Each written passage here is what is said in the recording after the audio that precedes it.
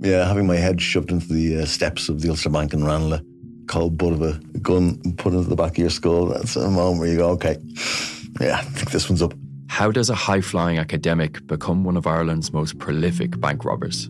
What I would see as the most important part of this still lies open. I'm Not Here to Hurt You, a brand new series from the award-winning team behind the Indo Daily. That November day, that's where it all begins. Out now, wherever you get your podcasts.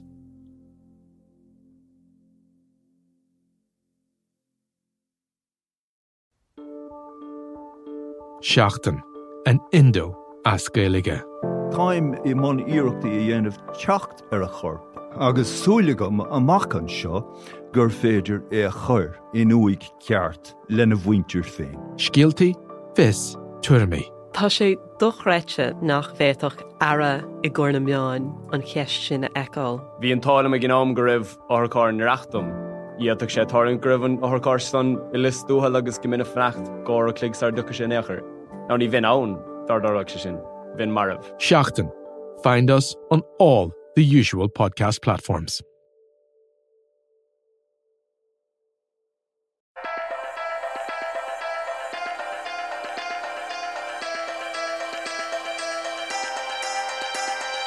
Hello and welcome to the Big Tech Show with me, Adrian Weckler, the technology editor of the Irish and Sunday Independent. Today, we're going to talk about cars and particularly autonomous vehicles, maybe a little bit of electric thrown in.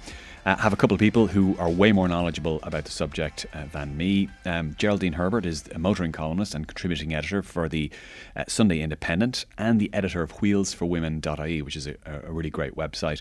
And Philip McNamara is the Vice President of Business Development at VoxPro USA and a co-founder of Mobility X, which is a conference next month in Dublin and Mayo looking at the near future for autonomous vehicles. You're both very welcome to the podcast.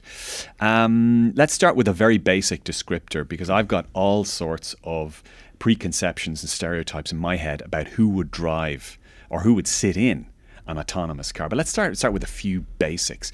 Geraldine, when we talk about an autonomous car, are we talking about no steering wheel, no pedals? I mean, or is that sort of a utopian vision that's 15, 20 years off? Well, when we talk about autonomous cars, they're usually divided into levels. We talk about levels of autonomy. So in level 5 would be no... What was that word? Autonomity? Yeah, I think that's actually a word. Yeah, I've probably just coined it there and then. Okay. So level 5 is that kind of utopian idea. There's no steering wheel, no, probably not even recognisable as a car in the sense of what we consider the interior of a car. Was it Mercedes or somebody had this... You were sitting in and you were like playing cards and playing, you know, having a smoke and stuff, and it was all very 1920s. Yeah, and that is totally the driver removed completely from the driving. If you step down, then level 4 is the car more or less doing everything for the driver, but the driver still, you know, there's still being a presence of a driver. Just in case. Mm-hmm. And then level 3 is sort of that kind of partially autonomous, partially engaged human. So you need somebody who's ready to take over in the situation that they may have to. The Audi A8 is a level 3 autonomous car. That's the current Audi A8. Yes, so basically it has the technology to actually sort of drive maybe in slow-moving traffic in certain conditions. But as I said, the driver would have to be ready to take over.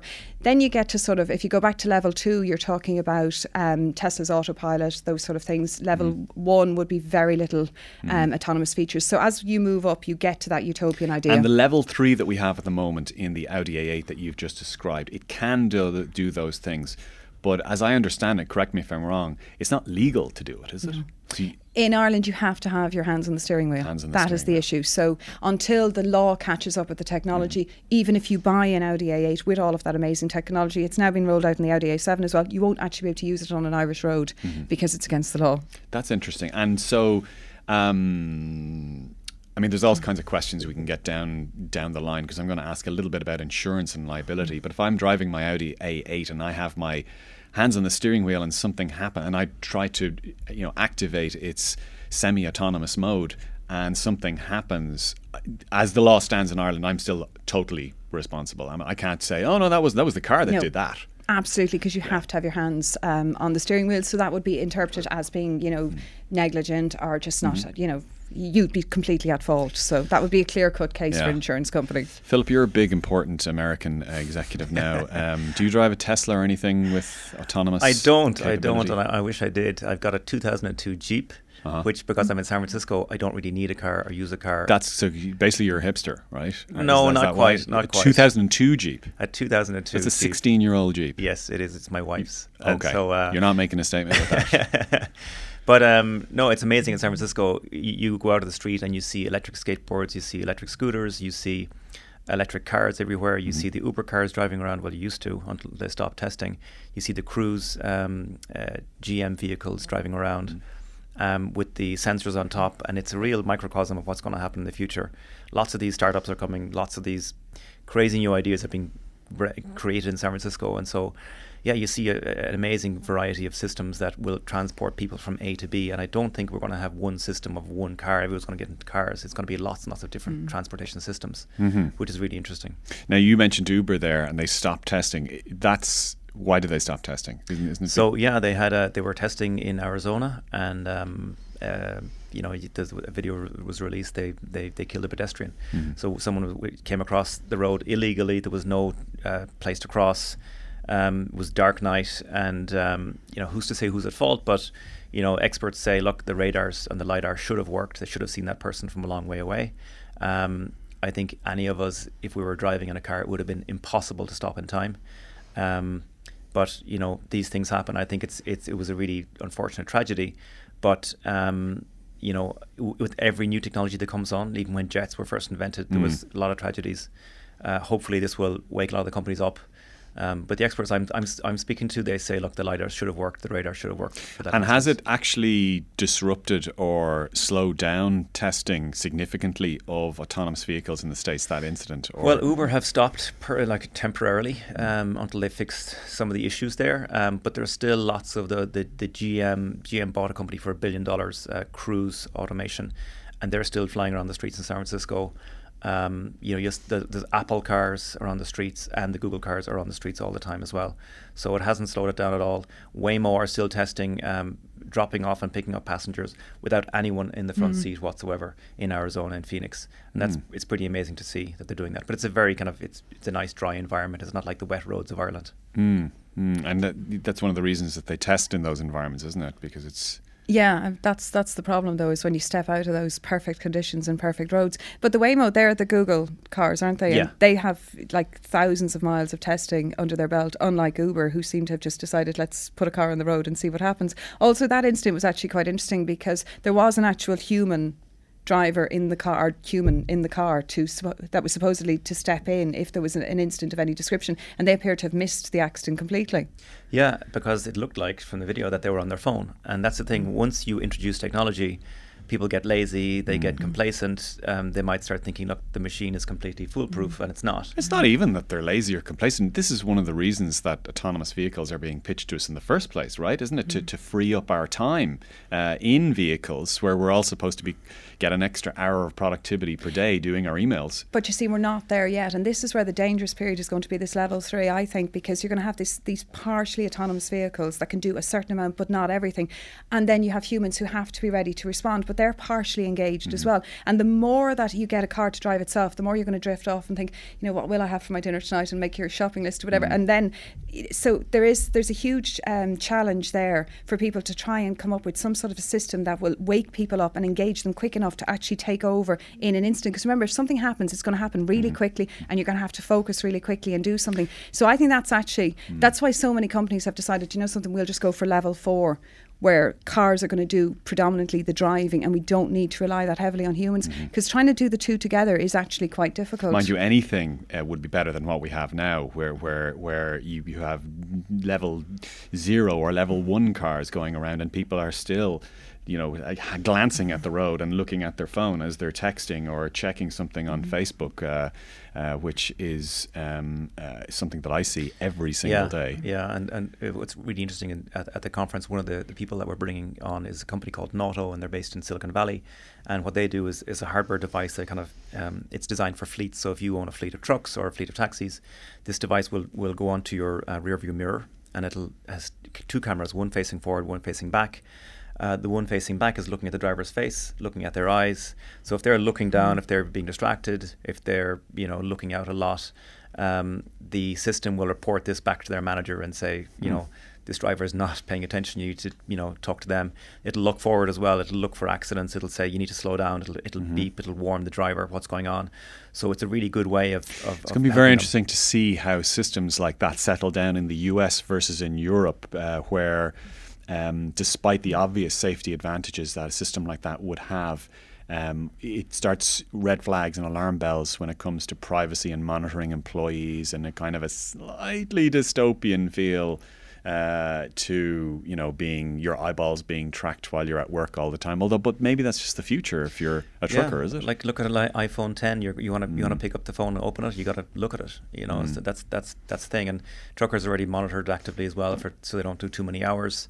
If you've got a truck that has thousands of euro worth of products on the back of that truck and you cause an accident, that could be hundreds of thousands for the company that's caused that damage. So I think it's a small price to pay for safety and for the safety of all the drivers around it. Do you think that that mentality or that rationale will also be used for things like insurance, where I can think of a situation where, let's say, my 15-year-old in 3 years' time wants to drive a car, but the insurance might be €3,500 a year. But let's say there's an autonomous or a semi-autonomous vehicle in a couple of years' time, and part of its technology is hyper monitoring technology that can actually assess and feedback, if necessary, driving habits on a regular basis, and therefore the annual insurance cost falls by half if you agree to implement that technology.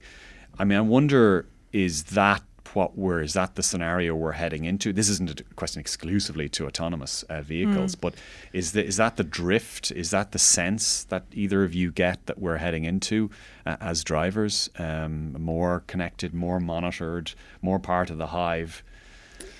Well, it's interesting what you say about the privacy issue. That's always going to be an issue, particularly in Europe, because if you look at eCall, which is this button that you can press, and if you have an accident, it can track exactly where you are and it will notify emergency response services. That was delayed by 3 years. It only actually came in on March 31st because of privacy concerns as to, could you be tracked when you didn't have an accident up to the point of having an accident? Where would the data go? So I think we're always going to be very conscious of that.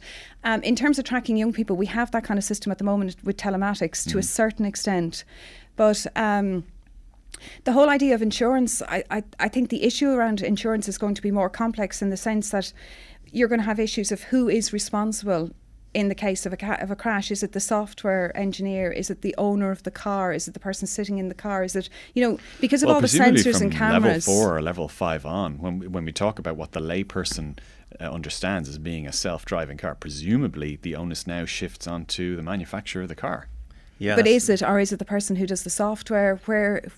Well, it's the same thing, really, isn't it? But but is it? I mean, you have to. This has been discussed in the UK. They've actually taken this on board an awful lot better than. I don't even know if there's any discussions about this in Ireland. I'm sure they're sitting. But down it's not somewhere, you or me, the driver, is my point. No, that's the thing. But we're not there yet, and we still will have this idea of somebody having to intervene. So while cars will be equipped with loads of sensors and radars and cameras, and it'll be very easy to know exactly what happened, who's responsible is actually a totally different question. Yeah. So I think that's where they're going to grapple with. I think a lot of the reasons that the big manufacturers are buying these companies now, the software companies, for billions of dollars, is that they realise that they don't have a business model in the future. Like, you won't need 15 car companies, because if we have shared cars, you might need 5 companies. And so they're quickly going to this model of we want to become a services company or a transportation company. The reason that GM bought Cruise, that they have a car share company. BMW reached now a car sharing company as well. It's going to mean that there's a lot less companies out there. And when it comes to insurance, they are going to have to be responsible for the whole package. Uber, gave a settlement to that family of the person who was killed, because they realised it was 100% their fault. And I think that's what insurance companies in Ireland have to realise too, is that there will be less accidents in the future, and that means lower premiums or no insurance business in the future. But I think, car companies will become insurance companies. See, I mean, I don't know as much as either of you, but my thought of this is that they will sort the insurance model out, and there will be something more along that monitored lines, and there will be far less crashes. And overall, people might sort of pause at the thought of getting into a car where there's no steering wheel or no pedals, but actually that's going to be the safest option you will have. And I think you're going to be punished from an insurance point of view if you want to drive a manual car. I think your insurance premium is going to go up to $4,000 or $5,000 a year, and it's going to be a solution for rich people, because the statisticians and the money men will just roll out a load of figures to show manual drivers, are 700% more likely to be in some sort of an accident than an autonomous car. Therefore, we're going to load the insurance in that way. So Google have said already that the most dangerous drivers are teenagers, and their self-driving cars are 40 times safer than those teenagers. And the safest group are the 50 to 60-year-olds, and self-driving cars are 10 times safer than that group. So already the stats will play out. They'll say, look, we'll let you drive on a track day on a Sunday if you want, go to your track. If you're driving on a national motorway between Galway and Dublin, you've got to be in automatic mode. There's no question about it. Yeah, I mean, if humans are, what is it, most accidents are caused, it's 94% human error. Yeah. So, I mean, that's huge. But I do think what's going to happen is cars are going to become the luxury of, they're going to be a bit like horse riding. Only the rich will be able to afford it. And as you say, you'll take it to a track and it'll be just, a great event to actually drive a car. So. And that sort of brings me to another kind of cultural element to this whole discussion. I mean, Geraldine, for example, you write, very comprehensively and quite passionately about cars as well, in terms of part of our culture and the experience of driving and new models and all that sort of stuff. And many people feel that way about cars. Are we entering into an era where an awful lot of that is going to be stripped away from a car ownership? Like, I see pictures of you, for example, with a new car, and you're standing beside it, and it's a good picture. I see pictures of friends of mine who might get a new car, and they do the same thing, and they identify with that vehicle as part of their, a part of themselves. They want it to reflect who they are. Is anybody going to stand beside a self-driving boxy car like that for their profile photo and as a reflection of who they are? Or are we entering? I'm just trying to get across this schism that I think is coming down the line, where many of us, and I have to say it's particularly men, it's particularly men of a certain age, although there are boy racers as well involved, they really do identify with their car. And will they anymore if the thing drives itself?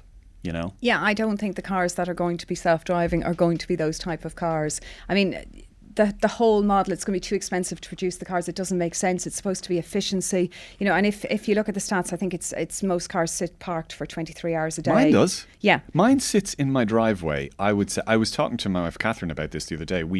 I was 7 or 8 o'clock on Sunday evening, and I said, do you know what, there's a nice stretch. We've seen a bit of sun. Do you want to go for a drive, right? Echoing the parents, from 30, 40 years ago. We go for a drive. And she said, well, why? Well, because I haven't driven the car in about 2 weeks. It was literally sitting there for 2 weeks.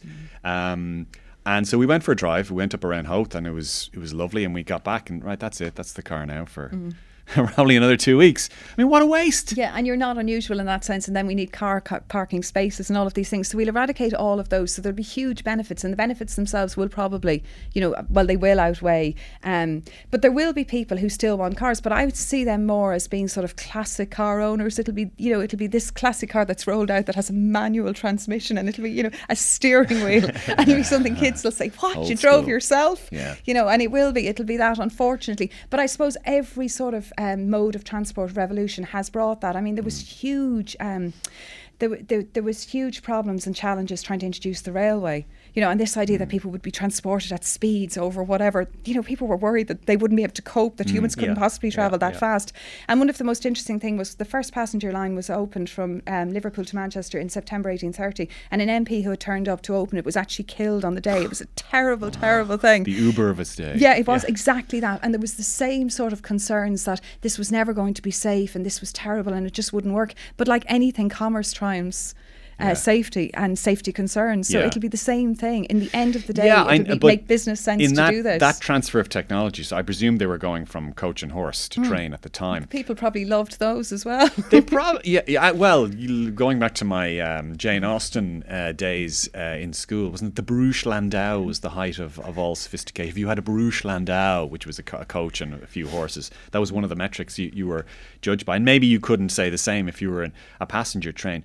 But I mean, like I sit beside a guy in work, and occasionally, just to get a start from him, I'll say, "Oh, I see they're they've got some new autonomous vehicles. They say they're going to speed up the agenda now. Yeah, it's going to be here for a few years." And I can see the sort of blood drain out of his face, because he would see himself, leather jacket at the weekends. He's a man of a certain age. The shades. It's about control. It's about. And listen, I'm being facetious here, but that's a great deal of us. That is a great many people really love their cars. And what we're kind of saying to them is, no, from now on, there's just going to be a bunch of things that go around, and you can sit in one like anyone else, but they're not going to reflect you personally at all. Yeah, but I asked this question to one of the head R&D guys in Ford, because they have a lot to lose. If people are all using these sharing cars, there's a lot less cars on the road, they're going to lose their sales. And they said, look, two things will happen.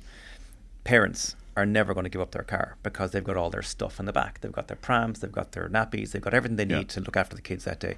So that car they're going to use every day for bringing the kids to school, and maybe it might have an autonomous mode which they can use to get there safely. On the other hand, there will be shared cars. Those shared cars will be used 10 times the amount that regular cars are used, and so those will be turned over a lot more. So he reckons the big manufacturers won't lose out. And there are always going to be people who love their classic cars, who are going to want to stick with their classic cars. And I think you'll be able to retrofit them. You'll put sensors on them that'll make them semi-autonomous or autonomous. And so you can have your 1960s, whatever car that you want, but with cool tech on top of it. So we never really react to cool tech. I mean, I write about technology. I shouldn't be saying this, but like we never love our tech, though, do we? As much as we love, something manual, our Moleskine notebook, or or the 1960s, Mustang or whatever it is, or even watches. I mean, Apple now sells more watches, makes more money, and sells more individual watches than any other watch manufacturer in the world, and that has happened in 3 years. And yet, and I have an Apple Watch, and I like the Apple Watch. You don't hear people going on about their Apple Watch the same way as they'll go on about, I don't know, whatever, a Piaget or one of those but I think aviation watches. I think when it comes down to it, these are machines that are killing us in huge numbers every year. Like in Ireland, there's 160. We don't care, though. We do. We will. We love them. We will. Like if you think about the cost to the state of all those accidents, of all those deaths every year, we've come to accept that people get killed in car crashes as normal. Now imagine if there was a household appliance that killed 160 people in Ireland every year. You'd be like, this has, where's the legislation? Get rid of this thing. Yeah, with cars we accept it as normal. So amazingly, the Volvo XC90 hasn't killed anyone since it was produced, which is an amazing stat. And they want 0 deaths in their cars by 2020. Is that just because it's old people driving them? No. 50 and 60-year-olds? Maybe, yeah. Well, no, I mean, there's one Volvo XC90 in our estate. For some reason, Volvo SUVs have gotten fairly popular, and that I seem to have gotten fairly popular. There's one Volvo XC, there are 2 now Volvo XC90s, both 181Ds in our estate, and they're both older couples. They're a fabulous car to drive, though, and one of the reasons why they cost a fortune, though. Yeah, they're very like expensive. 50 grand plus more, but they will 60 grand. beat you into submission in terms of safety mechanisms in it. They will scream, they'll shout, they'll move you. So I can see why nobody's been killed in them. Yeah. But just on that point about cars, I'm not hugely convinced that Ford have the right vision. I think cars as we know them will be gone, for the simple reason that I think once it comes to changing your car, you're just not going to bother, because suddenly you have this car out your, like, what people are worried about at the moment is not so much they are worried about the control and the idea of driving themselves, but it's also the fact that they have a car outside their door that is there whenever they want. That's why I keep a car. But when that is actually, convenience is replaced by something you can jump into, you can actually do some work in the car without having to worry. Your kids can go, your elderly mum can take herself to the hospital. Completely. Yeah, when all of these things happen and we realise the convenience of them, we won't want to go back. I think there are a few people, but they'd be like classic car owners now, who hanker back to a time when you drove yourself. But I think the majority of people, and I don't know what the business model for car companies is going to be, because I think that will be gone. I'll be gone along with it in terms of my job, but this is I do see that we're just not, it's going to be too good, the alternative is. I would be your perfect case study there, because I can see myself going along with that. I do like cars and I like driving cars, but on the other hand, in a city scenario where you're going to work every day and you've got things to do and all the rest of it, you know, would I just like to have a vehicle to sit in and to be able to, you know, work digitally? Of course, absolutely. Sign me up. It beats any chrome finish on any wood panel dash. Or any engine badge. noise or whatever. Or any engine noise or any imaginary admiring looks that I imagine that somebody's giving me, you know, from some other car that is not quite as good. Totally. Like, look at all the hours we spend in our cars every single day, travelling from A to B. We're looking at someone's bumper. You know, I drove from Voxpro in Cork to Galway yesterday, 2 hours, 2.5 hours, and there was 2 accidents in the way, and there were both people who had like smashed into someone else in the back, and you're stuck in traffic for an hour. You can't do any work. No. And that insurance, you know, it's going to raise all of our premiums. It's basically the radio industry that benefit, and actually maybe the podcast industry, I don't know, because what else do you do for 2 hours? I mean, you know, not a lot. You work, you watch movies, you know. Well, you don't watch movies. Well, there's people in your car. Well, you could do when you have better broadband. Oh, yeah. You know, in an autonomous car. Yeah, not right now. Yeah. You know, there's a case for, you know, should airlines be looking at this as a model, because you could go from A to B, like in the US, cross country at night. You could sleep in your car. You wouldn't need to fly anymore. There's lots of industries that are going to be disrupted here, and the biggest challenge here is job losses, because the number 1 or number 2 job in the US is truck driving. And what's going to happen to all those truck drivers? You know, taxi drivers is another huge industry, and what's going to happen to taxi drivers? But interesting in the same way, when automated lifts came out in the 30s and 40s, all the lift drivers in the US went on strike for 2 weeks because they said these things are taking our jobs, and people actually wouldn't get into them because they said this is not safe, there's no man in this lift. I don't want to press a button and go up to the 5th floor. So with every new technology, people get used to it. Even in 2018, do you not feel that tiny bit of trepidation when you get into a lift? I wonder, is this going to be the 0.1% of times? You're on your own there, Adrian. No, seriously? No, none at all? I do, I have to say. When the lift door closed, I'm like, okay, please God, just not this time. You're like, yeah, I know that sometimes maybe, you think, what happens if, you know, especially in San Francisco, you know, what if there's an earthquake now? I'm going to be stuck in this lift for the next 2 weeks, you know. Yeah. So that's basically in on autonomous cars. But I was reading a few figures recently. Supposedly in Ireland we're well fixed for autonomous cars because we have all these companies that are based here. Companies like Magna, Analog Devices, IBM, Jaguar, Land Rover. I think they have something. They're setting up in Shannon. Yeah. And Uber, I think, have something in Cork as well. So we've got all these companies that are based in Ireland. So in theory, are any of them coming to your conference? So Jaguar Land Rover are coming, so they're going to talk about what they're doing. We have companies from Israel who are doing hacking, like anti-hacking software, more of their kind of insurance platforms as well, and one of the biggest autonomous car manufacturers in the US who supply autonomous cars to all of the major manufacturers. Is it a real fear that an autonomous car could be hacked? Yeah, there was a really interesting video that was out on a while back for Jeep. They had a car on the road and a journalist was in the car, and hackers were back in an office, and they hacked in and they started pressing his brake on the motorway and making him drive by himself. So really scary situations, and they tried to prove that this could happen, and so you need to be aware of this. Yeah, that is scary though when you consider this whole vehicle-to-vehicle communication and vehicle-to-infrastructure. If you had one rogue who was like communicating the wrong information, it could like do serious damage. Totally, and chaos. Yeah. So it's interesting. All these new industries bring up new problems. Yeah, you know, and that's one of them. And do we have a view as to whether Ireland might be kind of in generally the first group of countries to see autonomous cars on public roads, or somewhere in the middle, or a lagging country? Is there a view there? I think, look, if Jackie Healy-Rae wants his pubs at night and he wants his people to be able to get back into the middle of Kerry, then self-driving cars would be a great solution to this. I spoke to his son. I spoke to Michael Healy-Rae about this 2-3 years ago. I rang him up and said, Michael, can I talk to you about autonomous cars? He said, what? I said, autonomous cars. And he said, okay, well, why? And I said, well, you've been going on about pubs and the death of the rural village because of drink driving laws. Do you not think that, the introduction of autonomous vehicles would save pubs and save rural life. And he said, yeah, actually, now that you mention it, it probably could. So ever since then, he's I think he's on your side. But once they're not electric, because then they'd go into water and terrible things would happen. No, that's his brother. Yeah, that's his brother. That's Danny. Too. That's Danny Healy-Rae. Now that's one of the milder predictions of doom that Danny Healy-Rae. I've been following his Oireachtas career over the last 18 months. Now there's a book. We talked about a book on the way into studio, but there's an interesting book. You mentioned electric cars.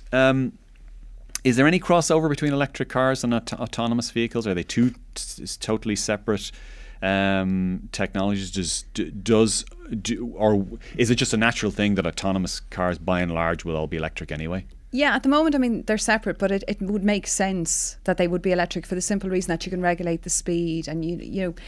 For that point of view, electric cars work best, you know, when you don't exceed the speed limit and you drive at a certain, not a slow pace, but just a steady pace, and you know, it would be perfect. And also, I mean, just to bring added benefit to autonomous cars in terms of, you know, pollution and everything, if they were electric, it just adds to the whole, I suppose, advantage of autonomous cars. But definitely you could see the two developing in tandem, definitely. Yeah. Can I ask you about electric cars, actually? I started off being a huge fan of electric cars. I test drove the Leaf, Nissan Leaf twice, then the e-Golf, the electric Golf, about 18 months ago, and one of the BMWs, I think there was a hybrid actually, it was the i3, I'm trying to remember.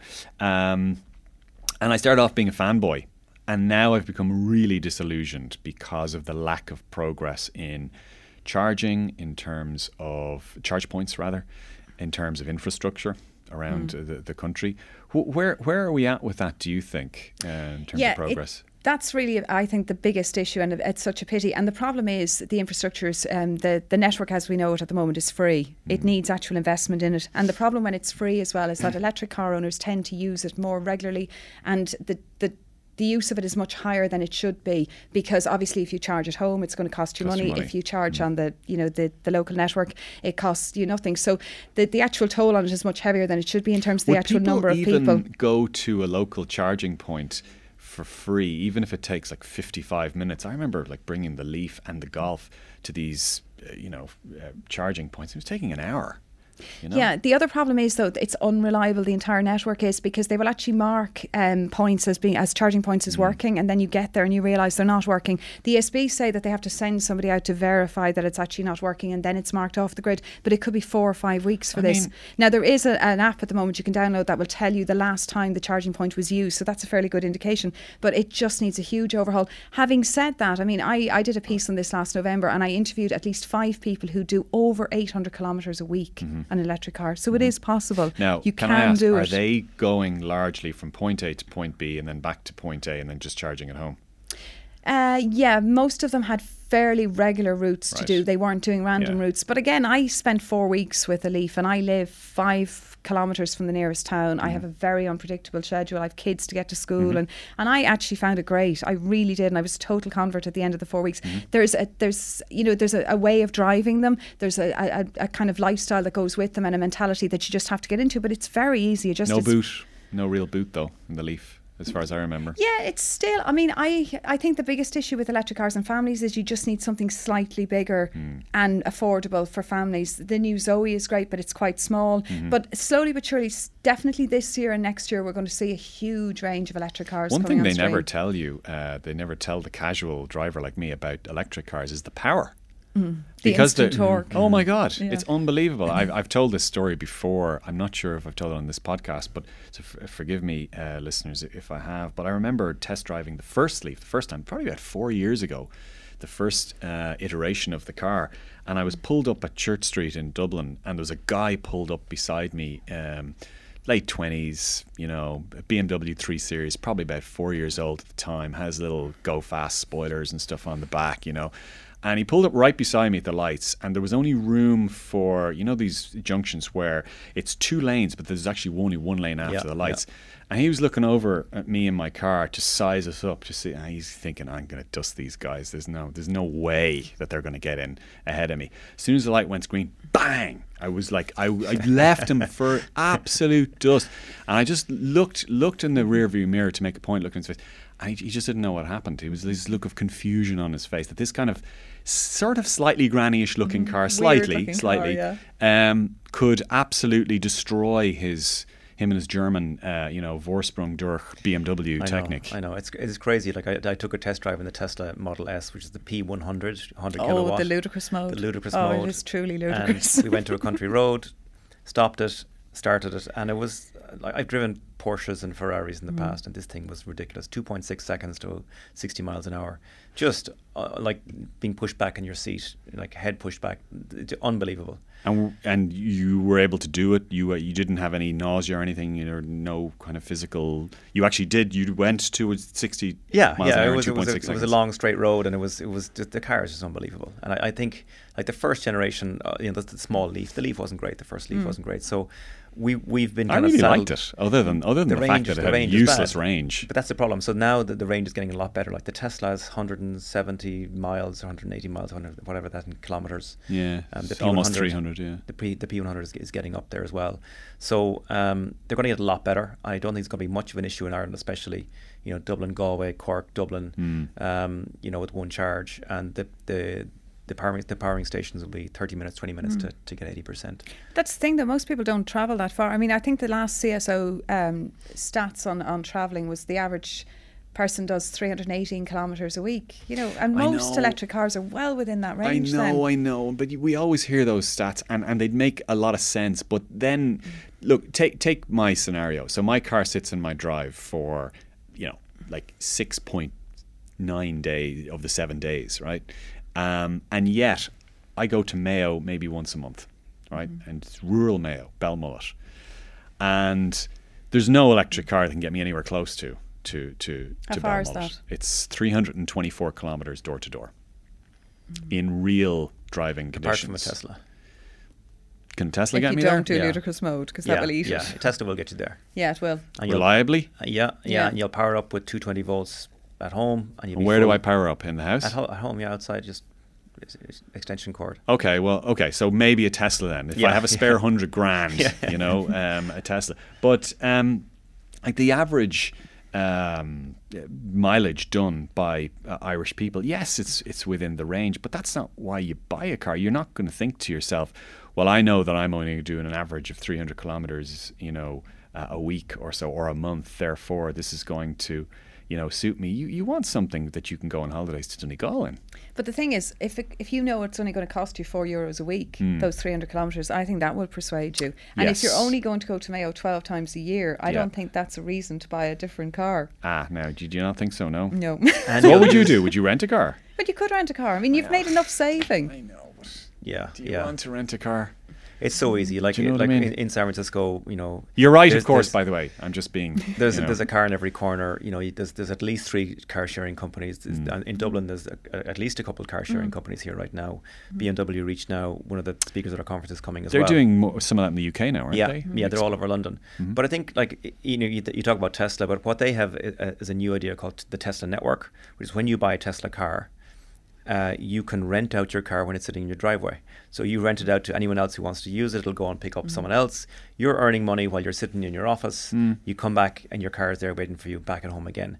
And that's, I'd consider that. You could make so much money because it's parked for so long. Yeah. I would totally consider that, because at this point, there was a time when I thought, no, that's my car. I want all my, it's nice and clean, and I want it just so, and all the rest of it, and it's low mileage and trade and value. Now I'm thinking it's completely irrelevant. It's just sitting there most of the time. I'm not going to make Catherine and I actually discussed the other day selling it.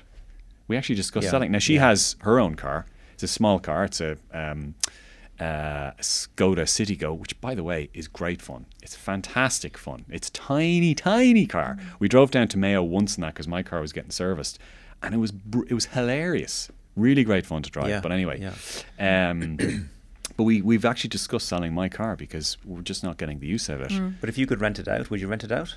I would consider it at this point, just because the barriers to renting out. What are the barriers to renting out psychologically? You're thinking I'm going to get into it and it stinks, or I'm going to get into it and something will be damaged, or the engine, something will be wrong with it, and I'll be left with a bill.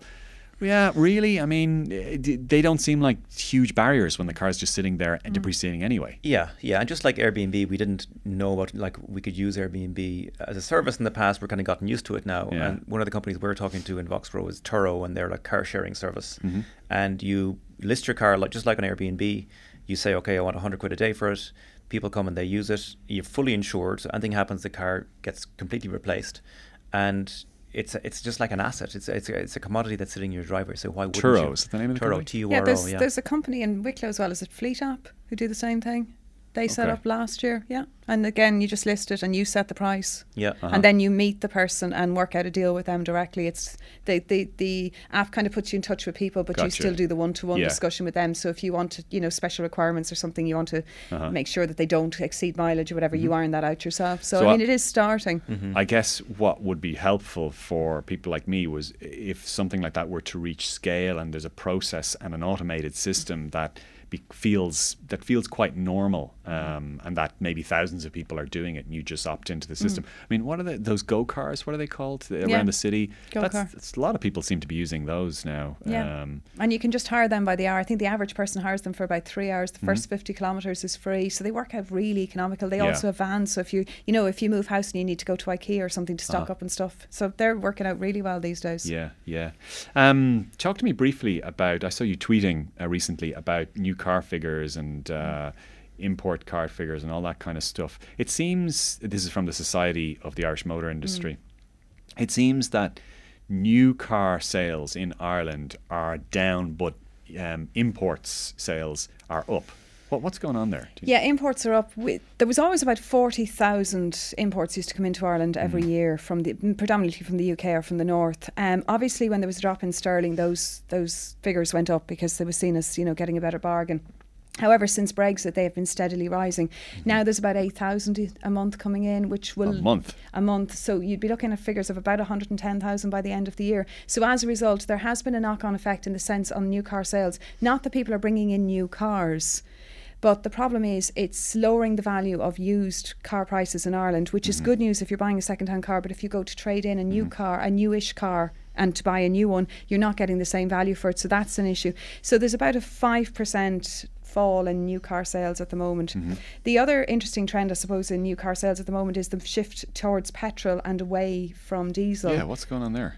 Well, slowly but surely people are moving, but unfortunately you'd kind of like to see them moving towards electrics and hybrids as well. That's happening, but happening very slowly. It's happening towards hybrids, but not so much towards electrics. Why would I buy a petrol car? I mean, it's 10 cents more expensive at the pump. Yeah, I suppose the problem is that 77% of the cars coming in from the UK are diesel. So diesel resale values are being hit much harder than petrol. So the reason why we bought diesel in the past was that they held their value and they were worth more. They're now going to be actually worth less, and there's a very, very sort of significant move against diesel cars in the UK. So they're dropping, the values are dropping quite significantly in the UK, and there's no reason to think that won't continue. So as a result, that's why 77% of the cars coming in are diesel. So the concern would be when you go on to sell one. So that's why people are beginning to move. The other problem is the tax system in Ireland. The motor tax system was changed 10 years ago in 2008, and we used to pay tax on the size of the engine. So the bigger the engine, the more tax you paid. They moved it instead to CO2. Emissions. So that overnight benefited diesel cars. So before that, there was a 30% market for diesel, and these were people who did high mileage, needed towing capacity, all of the good reasons for buying diesel, and 70% was petrol. Literally by 2009, that had switched. 70% of people in Ireland were buying diesel cars. Most of those people shouldn't be. So essentially what's happening is it's sort of going back to those pre-2008. So slowly but surely we're moving, because we're being given better options in terms of fuel economy with petrol cars. We're being given more options with hybrids, and diesel cars are going to become more expensive because they've more and more environmental legislation and regulations to meet. In order to do that, to meet those requirements, there's more technology being put into the cars, and obviously that cost is going to be passed on to consumers. So all of the reasons why we bought diesel cars, that they were cheaper to run, whatever, they were, you got the resale value, are slowly but surely going to be replaced by other options. So I think we're going to move organically back to that 30%. What's the smart option if I'm buying a car now? Is it a hybrid? Buy the greenest car you can afford. The would be my greenest advice. car? Yeah. Okay, why? Because that's what we're moving towards. I mean, if you believe the government that in 2030 they're going to ban the sale of petrol and diesel cars, which I think is a very ambitious target. Well, the government said by 2020 we were going to have, I think, 300,000 electric cars. 10% of our new car sales would be electric. Never mind hybrid. I know. I think the manufacturers have let us down a little bit. Like Tesla, especially. You know, they said the Model 3 would be producing 5,000 a week or 10,000 a week, and it's nowhere near that right now. But Elon Musk likes to bring it right up to the line. But he's not good at deadlines. He's really not. Yeah. But he does get the job done eventually. But 35 grand a year. Sorry, 35 grand for the Model. Is it 3 is a pretty good price, and $35,000. Sorry. Though. The range isn't great, but it's enough. It's enough to get you around, and I think it's better than the Leaf. But there are a lot of really good green choices, and I think you're right. Get an electric car. I would go for an electric car. Look at all the moving parts that are in a regular car. You've got you've got an engine, you've got carburetors, you've got radiator. More all that stuff stuff is just it doesn't need an electric car. Yeah, and it's $35,000. Do we have a euro price for the Tesla 3? No. So because normally we have a Model 3. normally something like $35,000 for a car in the States usually translates to something like €44,000. Yeah, I think what they're talking about is sort of Mercedes C-Class, BMW 3 Series, that market. Okay. Yeah, so that would put it right, be around that market. The other video I saw, I'm not sure if either of you guys ever watch review videos by Marcus Brownlee. He's this young American 24-year-old tech reviewer essentially, but he sometimes does car stuff. Very good. He reviewed the Model 3, and he was recommending that if you're going to get one of these, you should go for the not the absolute entry level model, but you should go for the model just kind of one up with I think he said it was about another $7,000 or something. But he was saying that basically the very basic Tesla is it's not worth getting. That was his view. I have no idea. I've never even. I think that's good advice for any car buying. You know that you should always buy the middle spec. You'll never get your money back on the high spec, and you're wasting money buying the bottom spec. It's always the middle one you should opt for. Really? Yeah. And if you weren't worried about your money, you just wanted a good car, should you take the difference between, say, Volkswagen and Audi? Should you, if the absolute top of the range Volkswagen is the same price as the entry level Audi, which should you buy? Never buy the entry level. Okay.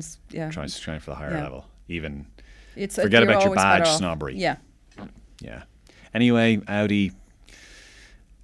I used to love Audi. Now I just think they're the new BMW, and BMW have gone back to being kind of actually okay. BMW were the sort of the print cartridge salesman's brand for a while, and then they became the sort of the 56-year-old director at the weekend, going to play golf with the golf clubs in the back. And then Audi became this sort of, like, anytime I see young fellas speeding off, it's always in an Audi now. It's always an Audi A4 now, or even worse, an Audi A5. I always think Audis are an acquired taste. Oh my God, no. I mean, and sorry, like, you're probably right, I'm probably wrong, but I remember in the 90s, Audi really, to me, defined kind of understated class and sophistication. And then sometime around the mid-noughties, they got their act together, in fairness, and they started becoming a really mainstream car brand. But that means, like, all the boy racers started driving them, as far as I can see. They went from Subaru Impreza to Audi overnight, A4 in a heartbeat.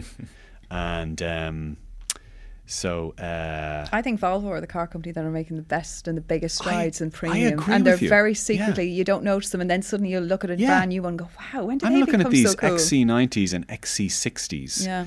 And, like, Catherine and I were both looking at, God, that's a really nice looking car. That's a really nice looking car.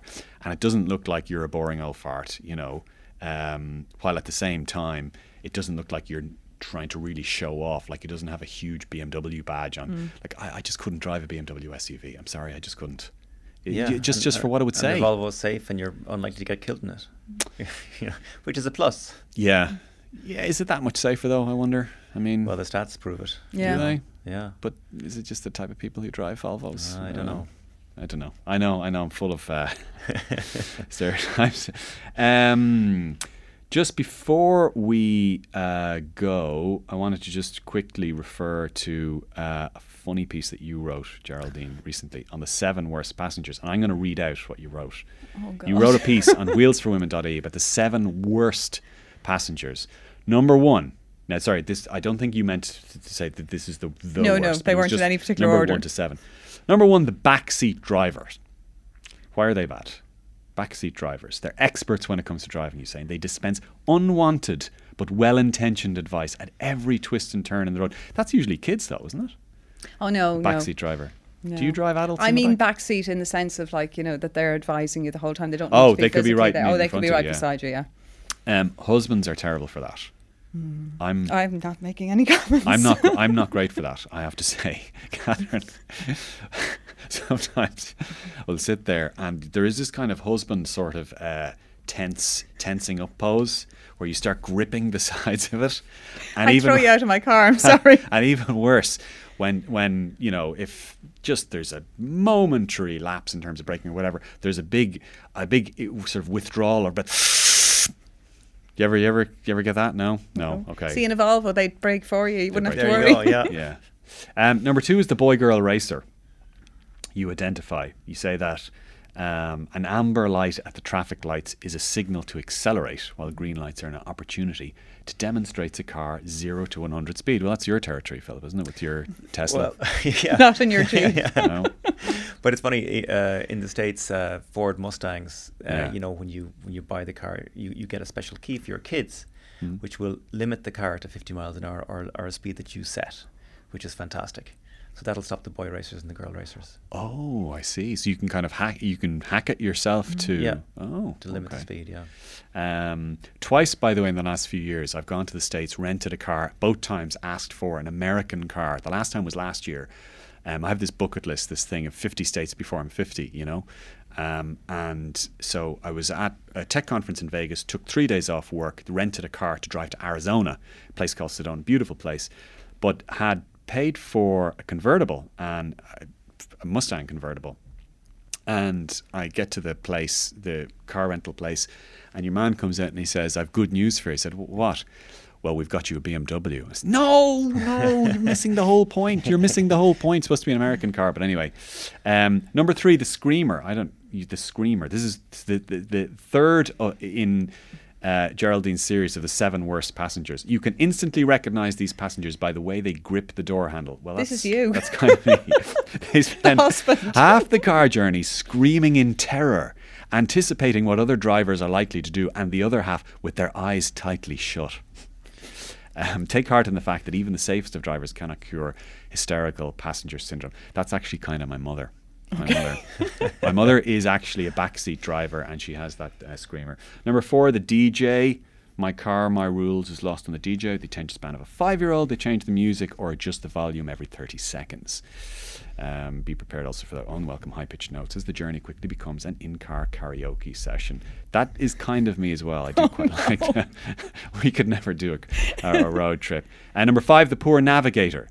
Despite the ease and popularity of Google Maps and sat-nav apps, there are still passengers who provide the driver with poor directions. Instructions like, "Oh, sorry, I think that maybe you should have taken a left there," or "It's over there somewhere. I don't know exactly where, but we'll find it if we drive around for a while," are not really helping. There's 2 more. Number 6, the social media addict. Never misses an opportunity. Yeah, I hold my hand up again. Never misses an opportunity to document every minor event and update their friends and followers on Twitter, Facebook, Instagram, and Snapchat. Okay, that I wouldn't be documenting every minor event, but I would be taking photos of, you know, kind of landscapes and stuff like that. The first set of traffic lights, they check in, quote unquote, followed by a post on Instagram, and then they spend the rest of the journey investigating how many people have liked their post in between periscoping a trip through a roundabout. Now you're showing your vintage there. Periscope is not in with the kids anymore. I did write this last year. These passengers each spot as they use the phrase hashtag in normal conversation. And the last one, number 7, is the complainer. Some passengers are just never happy as the car is too hot and then gets too cold. The seats are uncomfortable, or too stiff, or maybe they're just too soft and feel stiff. And the radio has a funny tone, so turn it off. But it can get too quiet and the road noise is annoying, so leave it on. The complainer has a negative opinion on just about everything. They criticize your route, they tell you to change lanes, they comment on how fast or slow you're going, and generally don't think much of your choice of car. I can hold my hand up to being 3 or 4 of those. Do you have any complainers in your conference before we go? Any complainers in your conference?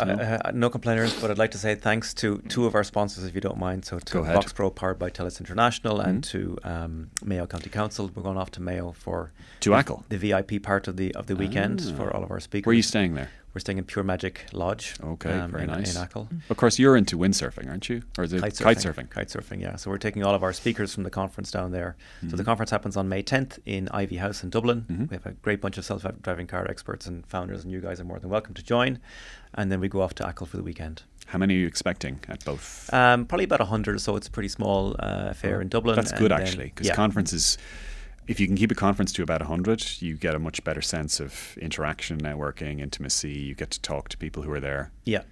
And then we'll have about 25 at the mini kind of conference, like a TED type experience, where we'll have talks and some speakers and some kite surfing and some. You all bond. You all sit on the beach with a fire and sing songs. Drive self-driving cars and whatnot. Yeah. Cool. Well, listen. Thank you both so much for coming in today. To Philip McNamara, who is the Vice President of Business Development at Vox Pro USA and a co-founder of Mobility X, which is on next month, May 10th, and to Geraldine Herbert, motoring correspondent and contributing editor to the Sunday Independent, and the editor of wheelsforwomen.ie. From me, Adrian Weckler. Oh, before I go, just to say, as I always do, if you want to like or leave a comment on this podcast, on any of the podcast engines that you normally use, iTunes, SoundCloud, whatever it is, please do, as it helps get awareness of the podcast out. But from me, Adrian Weckler, I'll talk to you later. Bye.